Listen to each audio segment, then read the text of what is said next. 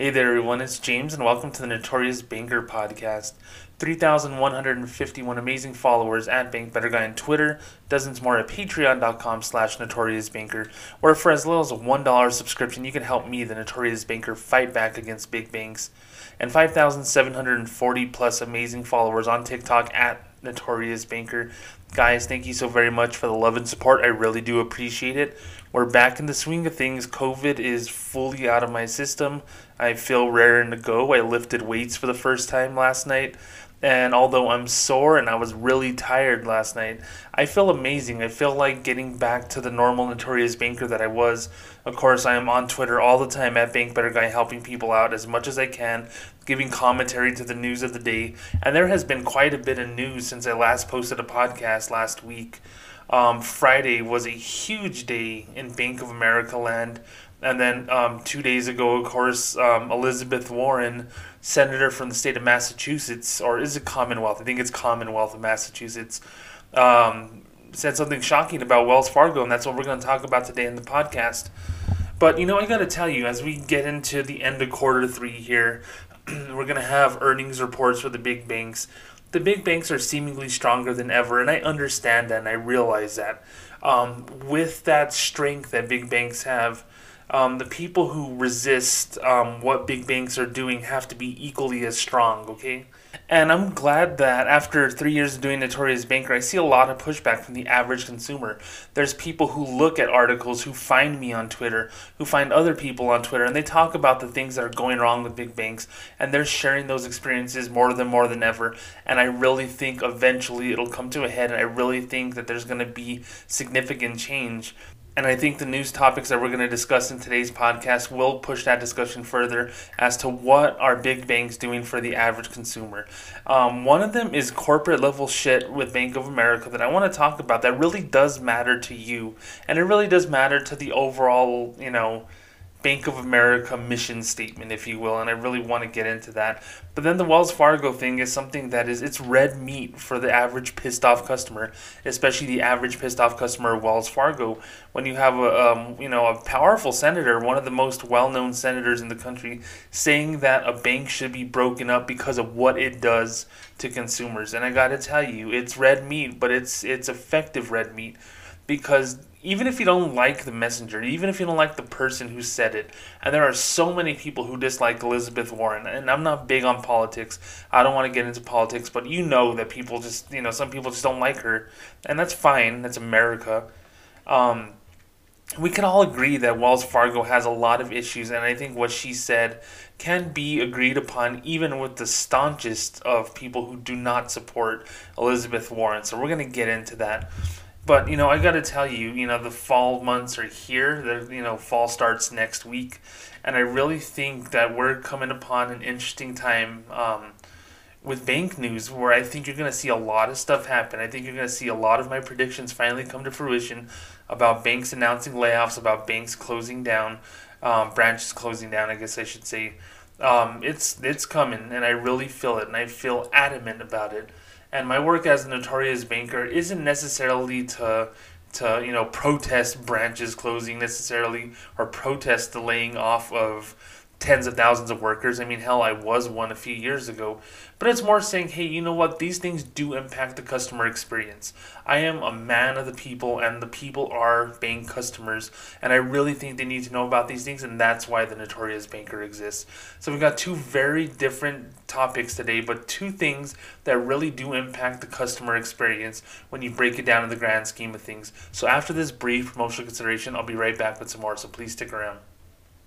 Hey everyone, it's James, the Notorious Banker, inviting you to join me on Patreon. Yes, it's the second anniversary of patreon.com/notoriousbanker.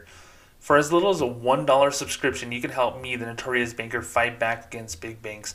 Well, how do I do that? I use my brand of vigilante customer service to help people recoup monthly maintenance and overdraft fees, deal with customer service issues such as check hold releases and fraud claim reversals, and the general customer service malaise that is the big banking industry. Banks like Bank of America, Chase, Citi, and Wells Fargo have big bank mindsets but very small-minded customer service skills. The Notorious Banker fights back against that. With a subscription for as little as $1 a month, you could help me, the Notorious Banker, fight on behalf of the little guy who don't realize that they have a chance to fight back against big banks if given the opportunity. Go to patreon.com/notoriousbanker for more information about me, more information about what I do, and to subscribe today to my Patreon. You'll also get additional podcast video content, among other things, with that subscription as well. And I thank you so much for contributing, and my customers and my clients, my followers, my listeners, thank you too. Alright, everyone, we're back with more Notorious Banker. So, of course, as you know, we talked about Tom Montag and Ann Finucane, two top execs at Bank of America, announcing their retirement at the end of the year a couple of weeks ago. And it's big news. It's huge news because Tom Montag was the subject of an interesting New York Times article by Kate Kelly, talking about the toxic culture that he was a part of, about everything that's been going on since COVID happened, and how frustrating it was for a lot of associates who worked underneath him, that they had to deal with that at all times. And I really think we're getting in this point in the world where we're not afraid of talking about toxic work environments anymore. I think people are braver. I think people feel that they have a voice. I mean, hell, I have a voice doing a podcast and, starting a Twitter as well. So I think people, see those things are available to them and they want to speak out, and they do. And Kate Kelly's article in the New York Times pretty much spelled out the end of Tom Montag's tenure at Bank of America, despite the fact he was the de facto number 2 person should CEO Brian Moynihan ever pass away or something. And then Ann Finucane was, arguably the most powerful woman in banking, so much so that the CEO Brian Moynihan said, hey, we all report to Ann, indicating that she in fact was, the boss, or she was someone that was considered one of the bosses at that company, and now she's gone. So, I've made this statement on Twitter, and I made it on a podcast or two here, that I really see in the last several months that Bank of America is getting rid of old people. I mean, there's no other way to say it. It's out with the old, in with the new and cheap. And, a lot of times when we talk about stuff like that, we don't really, understand why. I'm one of those people who's pro minimum wage increase. Don't get me wrong. I have so many family members who worked minimum wage jobs their whole lives. So I understand how, what a daunting task it is to work for peanuts. And, the fact that Bank of America was a decent paying job for yours truly. And once, of course, I left, $20 an hour became the standard at that company. And it's soon to be $25 an hour. I know working at Bank of America that there's always a catch whenever they're seemingly so nice. And the first thing that I immediately thought at $20 an hour and now at $25 an hour was they're looking to recruit talent that's young, that's going to be there for a long, long time, that they can basically control. Because whenever $20 an hour was announced, I'm like, dude, I was a manager and I was making $22 an hour. So it really alienates those people who worked at the company a decade. And they're like, what the hell? I worked my ass off for a decade and I barely got to 20. Now you're just giving it to any random Joe? Well, the fact of the matter is this. I really believe that Bank of America named that minimum wage, or made that minimum wage $20, then $25, to push out those older associates, saying, hey, you know what? We can pay you $40 an hour because you deserve it based on your tenure. Oh, we're going to rather just force you into retirement and then find your replacement and pay them $20 an hour or $25 an hour. I really do believe that minimum wage was raised up in order to push older people out, to push tenured people out, to do a systematic refresh of what's going on at Bank of America. It's just what they do. I was in a weird region in the consumer banking side of Bank of America. I was in southern New Mexico. When you live in southern New Mexico, you're not necessarily part of New Mexico, at least the rest of the state doesn't really feel that you're, really in New Mexico, that you're part of them. They feel that you're West Texas. They feel that you're basically a whole other part of the country. It's true, because when I go up north 150 miles to see my family, I feel like I'm in another state. And 20 miles away, I am in another state. I'm in Texas. So in the 10 years I worked at Bank of America in Las Cruces, New Mexico, we went through just this identity crisis. We were part of the New Mexico market, which included my old hometown, Socorro, New Mexico, Albuquerque, Santa Fe, all those places up north. and then they changed us to West Texas, which was El Paso. Then they changed us to something called the Southwest region, which included El Paso, Midland, Odessa, Texas, and Oklahoma for some weird reason. So our peers were in Oklahoma, and Oklahoma and southern New Mexico are not apples and oranges. They're apples and freaking burritos, for God's sakes. And then we were back to just El Paso, and then we were back in our own little region, which included western New Mexico and southern Arizona. And then we were also part of a market that included the Rio Grande Valley, which is in South Texas, like 14-hour drive away.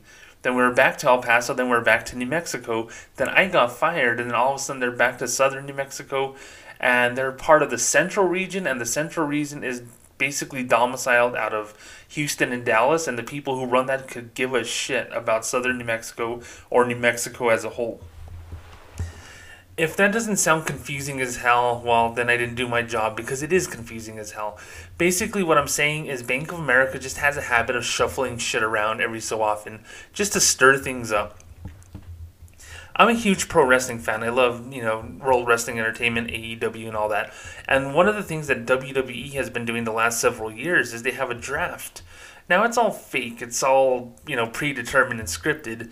But they put on a little show every year, and they announce, hey, this person's going to this show, and this person's going to that show. And there's no strategic stuff involved. This is a decision they make weeks ago, but then they put it in the form of a television show, and people watch it. But the reason why they do that is just to keep things fresh. They're saying, hey, you know what? We're tired of seeing the same match over and over again. So we want to put this guy here, and maybe we can get a couple of matches from this guy instead. Well, that's Bank of America in a nutshell. Bank of America just likes to say, hey, things are status quo. Nah, they're not. We're going to just move some pieces around.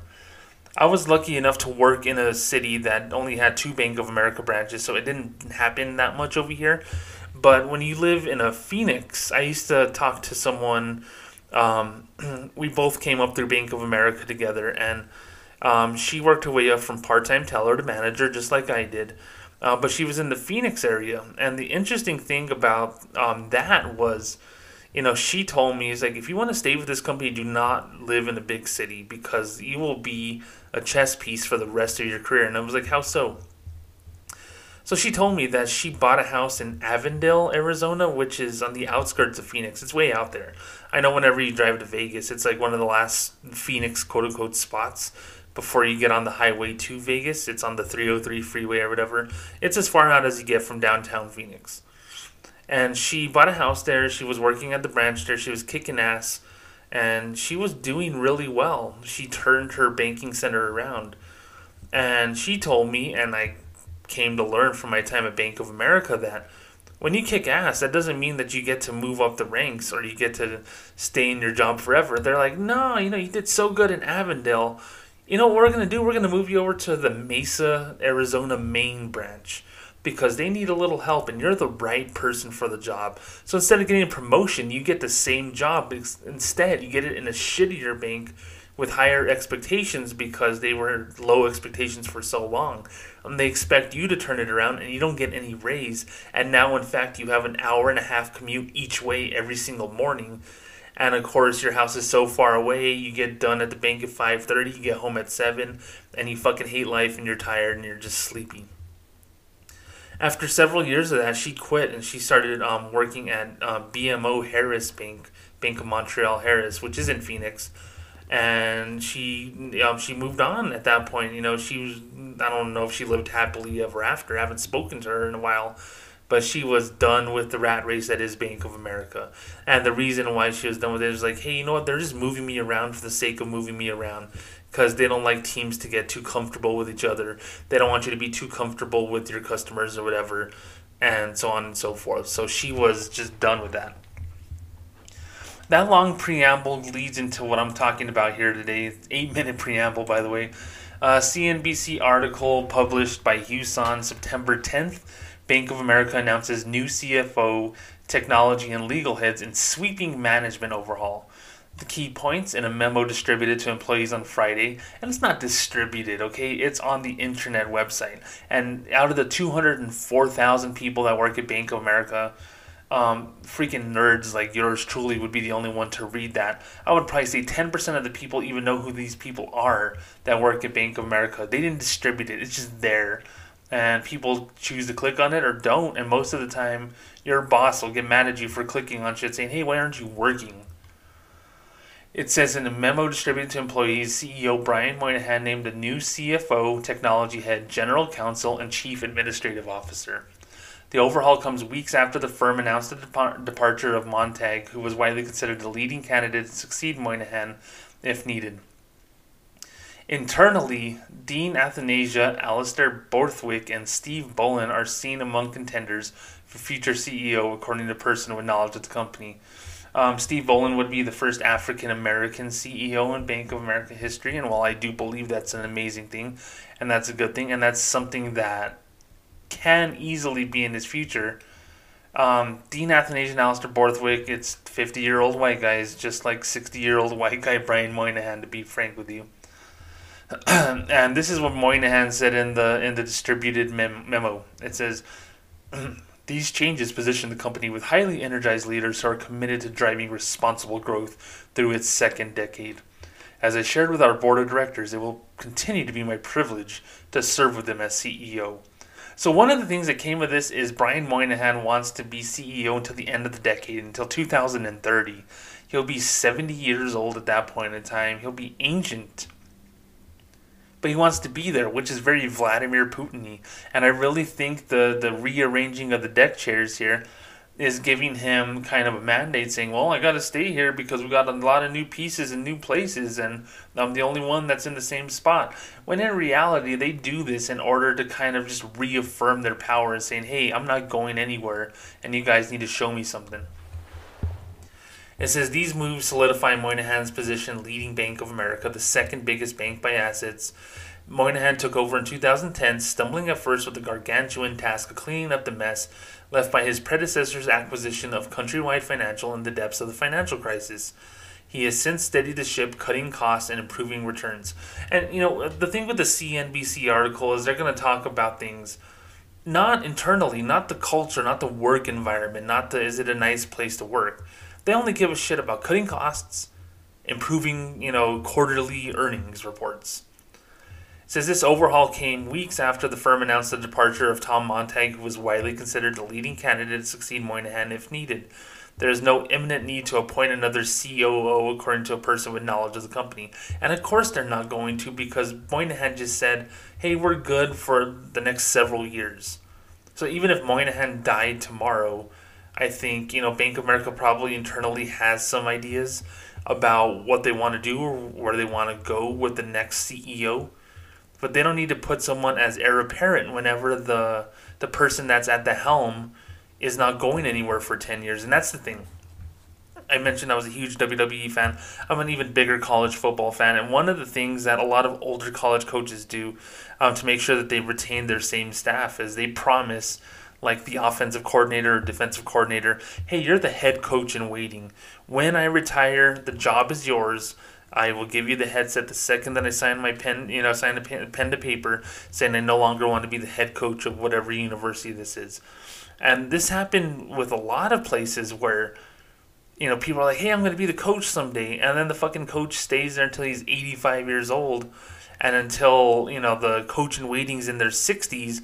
And they lost so much earning power when they could have been the coach of some other college. But no, they're waiting there being the coordinator because they were promised that coach was going to leave. And that coach was never going to leave.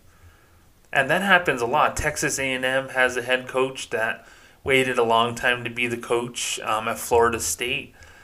Syracuse college basketball, the coach is still there after 45 years. His head coach in waiting went away somewhere else, and now there's another head coach in waiting.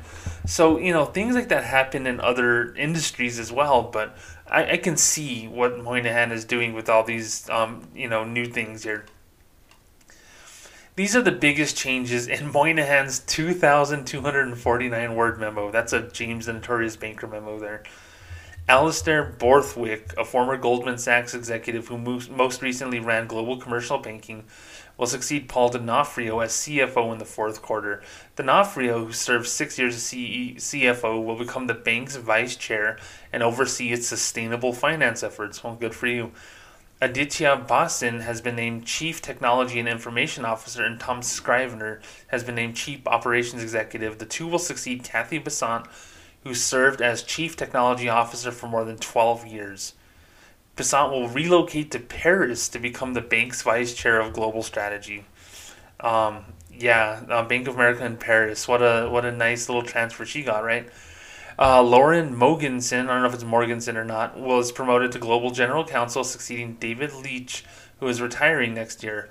Mogensen had previously been the bank's head of global compliance and operational risk. Steve Bolin has been named Chief Administrative Officer, succeeding Andreas Smith, who is retiring after 34 years at the bank.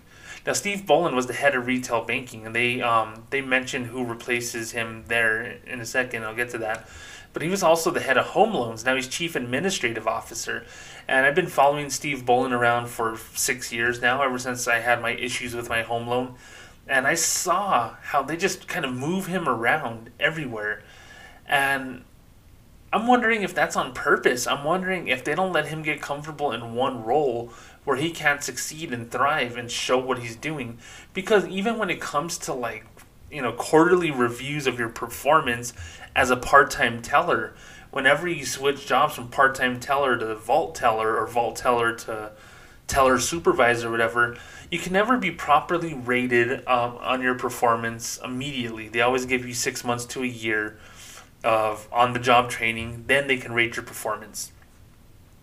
It seems like Bolin, who's been in so many jobs over the year, never gets comfortable, never can thrive at the job that he's had because they always move him around, and there's always this grace period where he's trying to kind of learn the role that he's in, and then they just move him out of the role. It makes it seem like there's always turmoil when there's really not. And, Bolin had, success with home loans at Bank of America, even, despite screwing my home loan over several years ago. And then as retail banking, Bank of America would be the first to tout that, hey, they're thriving. They opened up 3 million entry-level checking accounts last year. Those are things that they are, successful with. So why do they move him around? Why can't you be the best at what you do, a specialist at what you do? Now they make him Chief Administrative Officer, and I don't know if that's a promotion or a lateral job movement, but all of a sudden he reports to different people. He has different underlings. He has different things he has to worry about. That's what I say about not wanting you to be comfortable in your role at Bank of America. And I really think something like that can impact a Steve Bolin from being CEO, because it's not like he can't kick ass at any of the jobs that he has. It's just that it seems like he's a dilettante. He's a jack of all trades, master of nothing, and he's probably not that. These guys are brilliant people. These guys are really, really brilliant people. So the fact that they get moved around like this just seems like it's, an oligarch, some person, powerful person, is just moving pieces around just to show that he can. And that's what I think Moynihan is doing. That's what I think the board of directors is doing. I think they know that they're succeeding and they can play around with stuff like this because it really doesn't matter at the end of the day. It says the 5 new management team members are Boston, Scrivener, Mogensen, and 2 executives who will report to consumer banking head Dean Athanasia. Holly O'Neill, newly appointed president of retail banking, and Wendy Stewart, head of global commercial banking. Now I want to get to this really quick. Holly O'Neill is the woman with the leather jacket who told everyone during the COVID-19 pandemic that everything was going to be great at Bank of America. And please reach us if you need assistance during these unprecedented times. And her mug was on every Bank of America Twitter page for the better part of the year. And while I do believe she is genuine, while I do believe that she knows and she thinks that Bank of America is doing right by her, obviously this podcast, The Notorious Banker, and my Twitter will tell you 1,000 stories of people who were not helped by Bank of America, who have lost their business, who have lost their home, who have lost thousands of dollars in fees.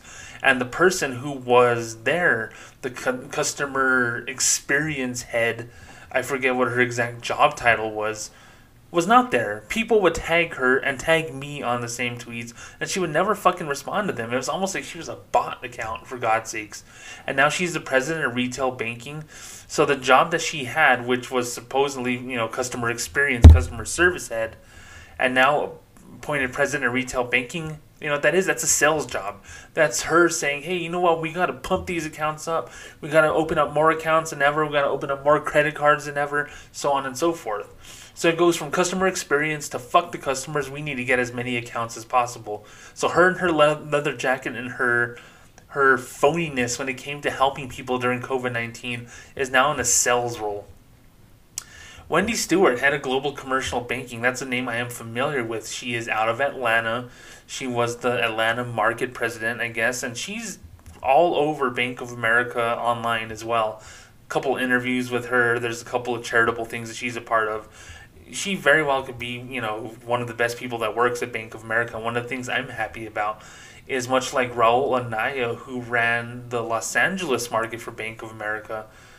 The Notorious Banker has infiltrated Wendy Stewart, and the Notorious Banker has helped customers in the Georgia area get to Wendy Stewart to get the help that they need to save their business, to save their homes, to save their accounts from being overdrawn.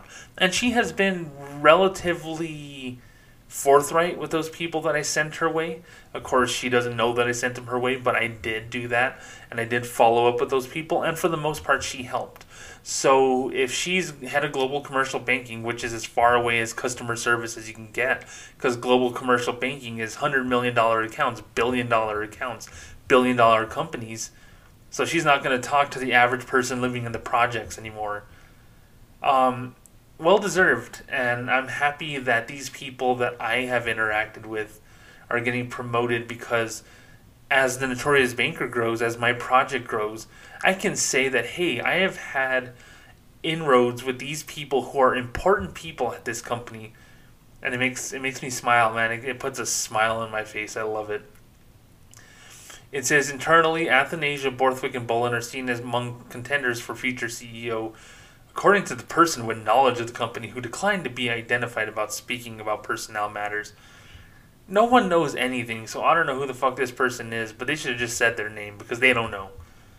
But Moynihan has publicly said he wants to serve for as long as he can, and admired Warren Buffett's long tenure atop Berkshire Hathaway. Warren Buffett's like 91 years old, so Moynihan has 30 more years to go. Dude, let's pray that this doesn't happen. I really do believe that Moynihan is going to stick around till the end of the decade, which gives the Notorious Banker podcast ample stories to cover between now and 2030, I'm sure. But it's interesting. Seeing this overhaul just reminds me of being a small-time banker in a small city. Getting on those Friday conference calls and saying, hey, the manager of the Sunland Park, New Mexico branch, they're actually going to be moving to Upper Valley, and the Upper Valley manager is going to move to the Joe Battle branch. These are all El Paso landmarks and street names here that I'm familiar with after 13 years of working in this area. But those managers know damn well that they would move around like that all of a sudden, and then someone would get promoted to assistant manager, and then someone will retire, and then that assistant manager becomes manager, and then they shift this person over here, and this person's underperforming, so they're going to go over there. This is what banks do. This is what all companies do. So, whenever I talk about, crappy service with banks and crappy things happening at banks, this is everywhere. This is every company. But it really does impact the customer experience, because what happens is, whether you get to the branch level and you see these people moving around and you can't get comfortable with the people that are at your bank, or whether it's in the boardroom, whether it's in 100 Tryon Street in Charlotte, North Carolina, headquarters of Bank of America, people aren't familiar with the people on top, and then the people that you talk to about something one day can very well easily be in another job title the next day, and the person that you're talking with after that person may not be as insightful or helpful. And that impacts people in a company, and that impacts the overall experience. And I've said it before, management at banks don't have a lot of guidance from their bosses, so customer service suffers like that. It's a trickle-down effect. 204,000 employees can be impacted by one crazy CEO like Brian Moynihan, and one, person who's the head of retail banking or the head of sales or whatever. That's just the way it is, and that's just the way that Banks like it. Banks like turmoil. Banks like constant movement. They tell you never to get too comfortable with a customer, because when you get too comfortable with a customer and you're talking about their kids and their spouse and going to Vegas and all that, I used to get that shit a lot. They're like, James, you're spending all your time talking about Vegas, but you're not talking about the credit card offer you had for him, because your bosses would spy on the customers that you helped, and they're saying, hey, why didn't you talk to him about refinancing his home loan? Well, I talked to him a year ago about it and he wasn't interested. Well, it's been a year. Maybe something happened. Maybe he got sick. Maybe his kids are going to college. Now his kids are 10 years old. They're not going to college anytime soon. It's never too early to think about that, James. And they're always finding a way to get on your ass. So it's always this turmoil about, hey, you know what? Don't be a friend to your customer. Be a banker for your customer, because they want you, to be there for their money and to trust you with their money. And your job is to make sure that you show that trust. That way you can offer them solutions, aka products, to grow with this company. You mean for the company to grow because of my relationship with that customer, right? Anyway, talking about this until I'm blue in the face is never going to get old, because I enjoy it. I just knew that the Tom Montag thing a couple of weeks ago, the Anthony Kane thing, was a drop in the bucket. They are, reloading, recharging, getting some new people in new roles here, seeing who performs and who doesn't, seeing who's going to be the next trusted consigliere to Brian Moynihan. Who the hell knows? All I know is it's not impacting the stock price, and I'm sure it's not going to impact their quarterly profits. Bank of America's trying a bunch of new things just because they can. That's what they like to do.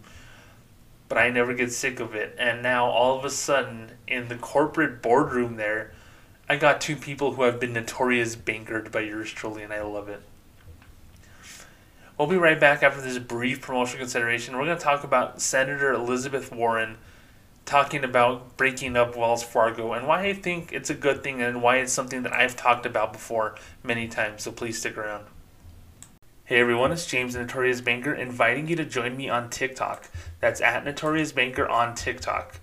Yeah, I know it's kind of weird to have a 38-year-old on TikTok, but I was so inspired by people who share couponing deals on there, home and car hacks, among other things. It's a very influential place to be right now, and you can get a lot of traction with a lot of people fast. And I really think my brand of humor, along with banking news and information and stories about unethical things going on in big banks, fits perfectly on TikTok. No, I won't be doing a lot of dancing, but what I will be doing is a lot of information giving to you, the general public, the 67 million people who bank at Bank of America, the 30 million plus at Bank of Wells Fargo. You need to know the stories, and you need to know the tea behind what's going on in the banking world. So if you join me on TikTok at Notorious Banker, I am going to blow your mind. I'm going to try to make you laugh as well, but I'm going to keep it informational and I'm going to keep it fun. So join me on TikTok today. That's at Notorious Banker. Alright, we're back with more Notorious Banker. So Elizabeth Warren, senator from the Commonwealth of Massachusetts, did something bold a couple of days ago. It was something that I didn't even catch right away on Monday morning because I was busy just trying to reacclimate from the first week of the NFL season. Really slow going that Monday morning. I just wasn't used to the routine of football season and my work and everything that I do. So I did some Bank of America searches and I didn't really see anything. So I searched Wells Fargo about lunchtime, and then all of a sudden I see all this Elizabeth Warren stuff. I'm like, God damn it, I missed the boat on this. I could have totally made this the topic of the day on my Twitter, and I could have had hundreds of thousands of impressions and new faces, new followers at that point. So yeah, I was a little tardy, a little late to the party, but it's okay. This is something that I talk about all the time, and I feel comfortable that this is my wheelhouse, and this is something that I really, really want to discuss because we've discussed it several times in the past, and I really think it bears repeating again here. And of course, with the hyperbole of a very prominent Democratic senator stating what she stated, of course there are going to be skeptics. Of course there's going to be people on the other side of the aisle who don't want to listen to one word that she says. Of course, you had the former president call her Pocahontas, lampooning her background, her family history, and it's a whole other topic and something I don't want to get into, but you have people who still call her that. You have people who still just don't want to listen to her because she has that D. She has that one letter that's by her name that half the country just don't want to listen to her because of that.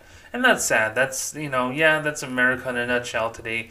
But America, and I practice this all the time with my social media presence. I don't have to agree with you. In fact, I could think you're totally wrong for the things that you say, but I'm going to let you say them because it's America and you have the right to say these things. As long as you don't impede on the freedoms and rights of others, as long as you don't do something that can incite or harm other people, go ahead and say your mind, speak your mind. But what Elizabeth Warren said in a letter to Fed Chair Jerome Powell, it was huge, and it's something from a very prominent person that needed to be said. James the Notorious Banker is just a podcast host. He's just this guy on Twitter who helps people for a living fight back against big banks. I have some influence. I don't have a lot of influence. Senator Warren does. And in this letter to Jerome Powell, she urged the Fed to break up Wells Fargo.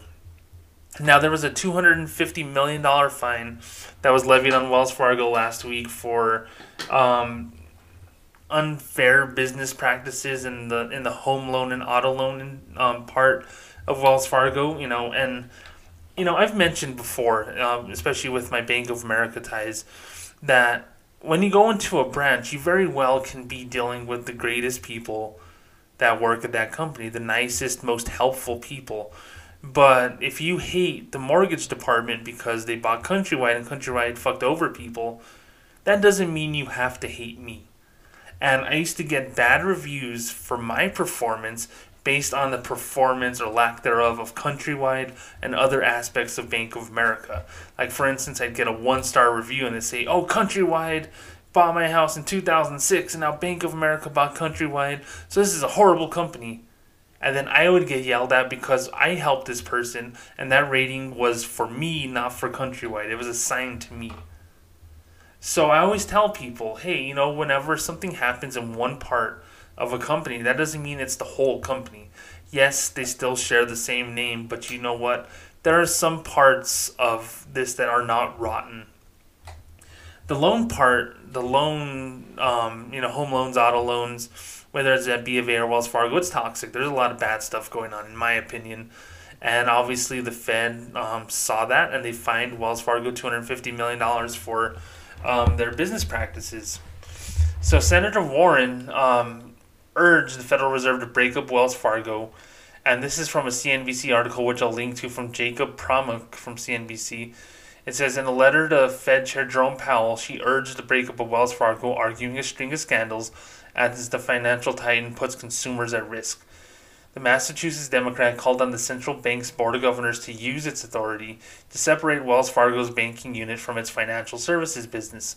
She said that the Fed could break up Wells Fargo by revoking its license to operate as a financial holding company. And in the letter it says, the Fed has the power to put consumers first and it must use it, Warren wrote, by invoking its full authority to protect consumers in the financial system and requiring Wells Fargo to separate its consumer-facing banking arm from the rest of its financial activities. The Fed can ensure that Wells Fargo faces appropriate consequences for its long-standing, ungovernable behavior. While Wells Fargo did not respond directly to Warren on Tuesday, it put out a press release highlighting efforts to change its practices and meet regulators' demands. The company said, we are a different bank today than we were 5 years ago because we've made significant progress. Yeah, good, Wells Fargo. Financial giant pointed to moves to split business units into smaller groups, change company leaders, and create teams to monitor sales practices and risks. So apparently there's no sales goals at Wells Fargo, right? Yeah, no, there is sales goals, so shut up with that. Washington has increased its scrutiny of Wells Fargo's practices since the 2016 revelation that the company created millions of bank accounts in real people's names as opposed to fake people's names without their knowledge or consent. Wells Fargo has paid more than $4 billion in penalties since the scandal came to light. Company's issues did not end there. Last week, the OCC hit Wells Fargo with a $250 million fine, saying it violated a 2018 consent order, a measure that requires financial institutions to address violations of regulatory standards, and that's where the loan thing came in. Even so, Wells Fargo said last week that a 2016 CFPB consent order tied to the fake account scandal had expired that can signal an easing of government pressure on the company. The Fed put an asset cap on Wells Fargo in 2018, Warren cited the scandal with fake accounts and other practices in Wells Fargo's insurance and wealth management business in contending that the company is an irredeemable repeat offender with an inability to meet regulatory requirements and treat its consumers honestly and fairly. So that's a CNBC article. So my thing is this, okay? So we know that Wells Fargo's had issues. The fake account scandal 5 years ago, I was working in banking when that happened. The shit hit the fan for them, and it hit it hard, billions of dollars in fines. The practices with loans and everything, I mean, that's something that obviously, the government is aware of. That's why they fined them. And the asset cap put on Wells Fargo limited how much money they can make, limited how many assets they can have, and that impacted customers because of PPP loans.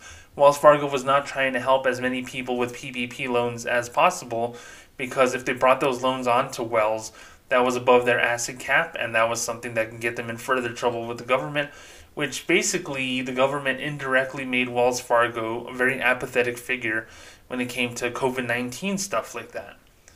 So, Elizabeth Warren's letter, it doesn't ring hollow to me. It's genuine. I really do believe there's a lot of people, yours truly included, that do believe that Wells Fargo needs to be broken up for the simple fact of this reason, okay?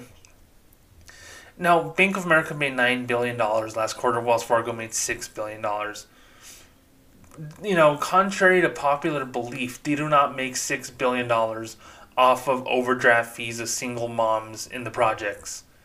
They don't. They don't. It's a fact of nature, okay? Do they charge those overdraft fees to single moms in the projects? Absolutely they do. And it sucks. It impacts people. People starve because of overdraft fees. People can't pay their bills because of overdraft fees. But by no means is that the cash cow for Wells Fargo. Is that the cash cow for Bank of America or Chase or whoever? They make their money through commercial banking, through, high value, high dollar loans, lending, their credit card processing business, their real estate investments, investment opportunities, wealth management, all of this shit that big banks do. That's how they make their billions.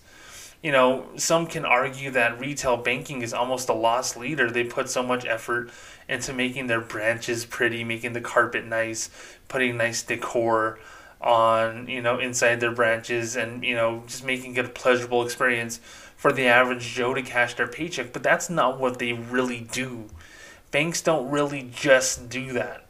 I know people think that, hey, when I go into a Bank of America branch or I go into a Wells Fargo branch, I'm experiencing this company as a whole. No, this is one of many tentacles, and one of the tentacles that, honestly, they don't care if it's atrophied and falls off. It doesn't matter to them, because even if they got rid of retail banking, they would still make a very healthy profit, and they would probably cut a lot of overhead at that. So when Elizabeth Warren says, hey, break up the banking side of things and separate it from this and that, it's all well and good, but what's going to happen once it is broken up, if it ever is broken up? Does it necessarily mean that it's going to thrive, that it's going to succeed, that it's going to be for the customers? No, it doesn't mean that. In fact, it can be worse. Hell, if they ever force them to break up the retail banking arm, it very well can just dissolve. It very well can just go away, and that's one less option for customers at that point. Who the hell knows? But all I know is this, and all I can tell you is this. It's nice to see that there's at least a conversation about this. It's just a letter to the Fed chair. The Fed chair, arguably has the keys to the car. They can do what they want. If they want to investigate Wells, further, or they want to go deeper into this, they very well could. Like I said, I hate getting into the political side of these things, but of course you have a president who is very friendly with banks. They don't call him the senator from MBNA for any particular reason other than that he was in bed with MBNA, which became Bank of America.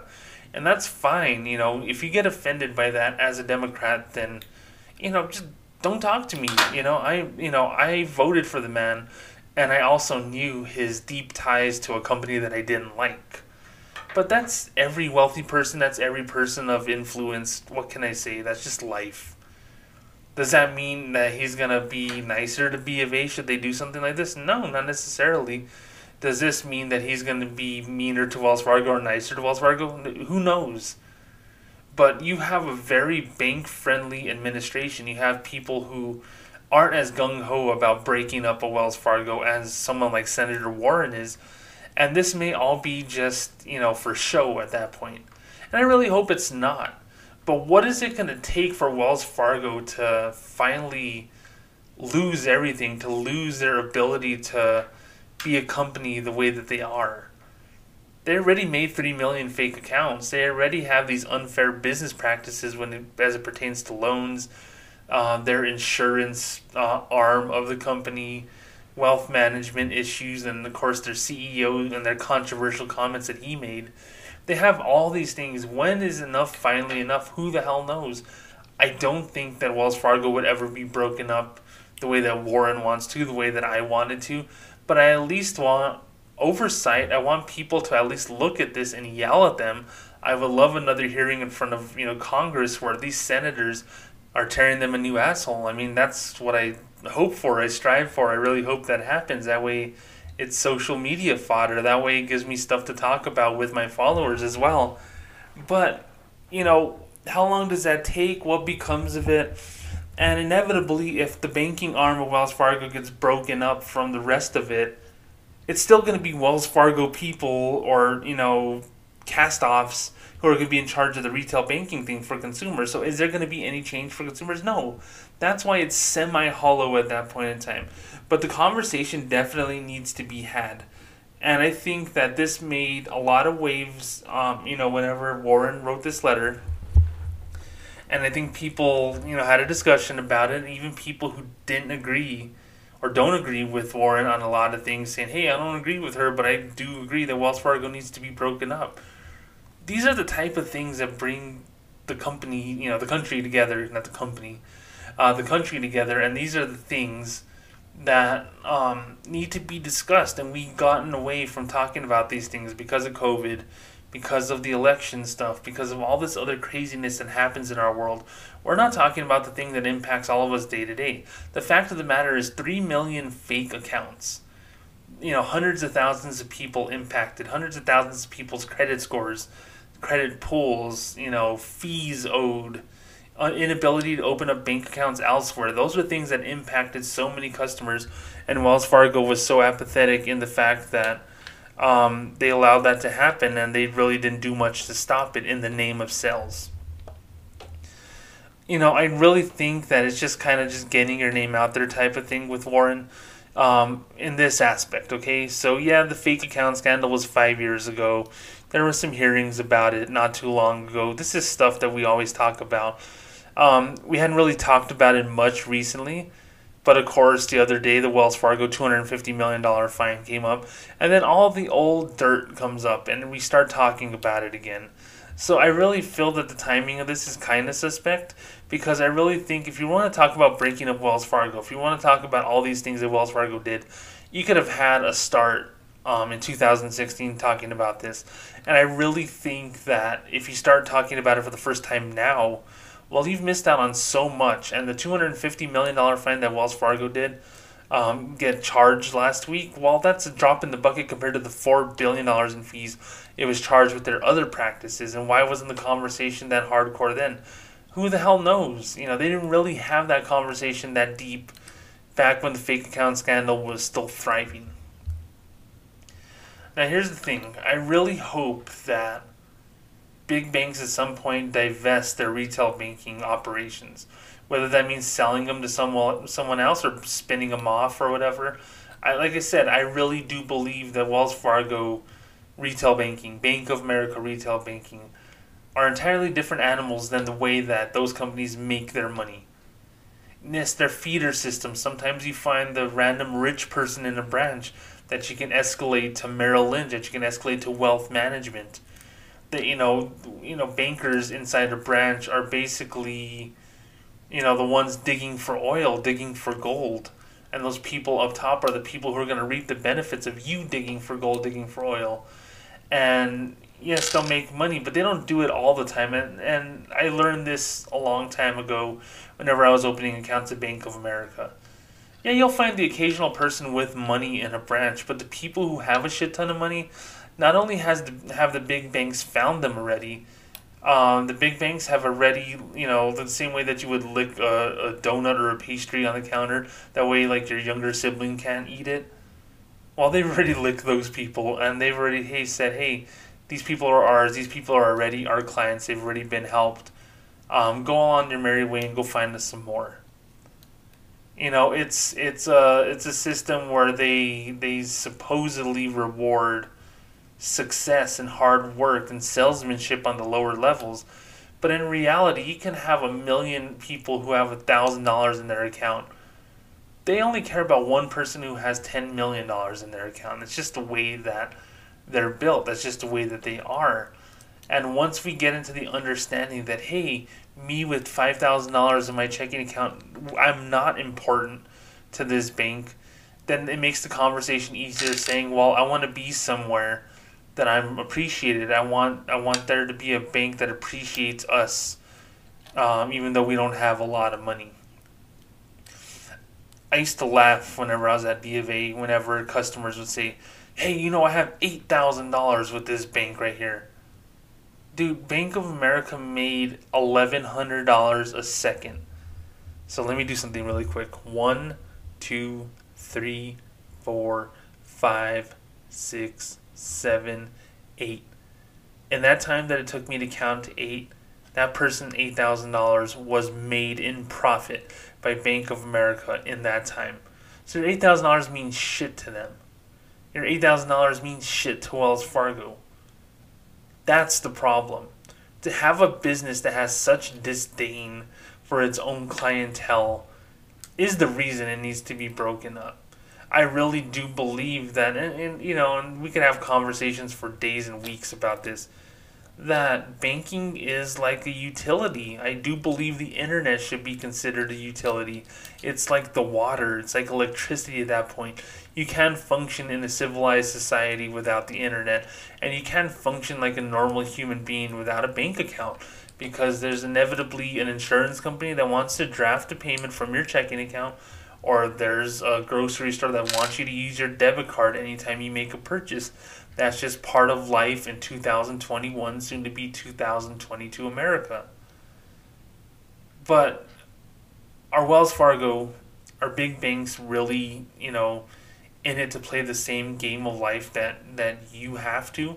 No, not really. If they can find a way to make the same amount of money without having to do all this picayune shit, then guess what? They're going to find a way to do it. So I really think in the grand scheme of things, does Wells Fargo give a shit if their retail banking was spun off? I actually don't believe that they would care one bit, because there's other money to be made elsewhere. And you can kind of, align other resources to make more money in those aspects that you do care about. But Senator Warren sending this letter just kind of opened up a conversation again. That was much needed. That is much needed. That needs to be continued going forward. Although it may not result in the company ever being broken up, it at least brings attention to the fact that Wells Fargo just paid $250 million fine again last week. Wells Fargo has paid billions of dollars of fines. It's impacted millions of people. There are so many people who just have this loathing, disdain for this company. And anytime that we get a chance to kind of bring up those memories, it makes them real again. It makes us remember, hey, this company is just another reason why my bank sucks. My name is James, also known as the Notorious Banker. Thank you so very much for listening to my podcast. You can email me at james@thenotoriousbanker.com or thenotoriousbanker@gmail.com.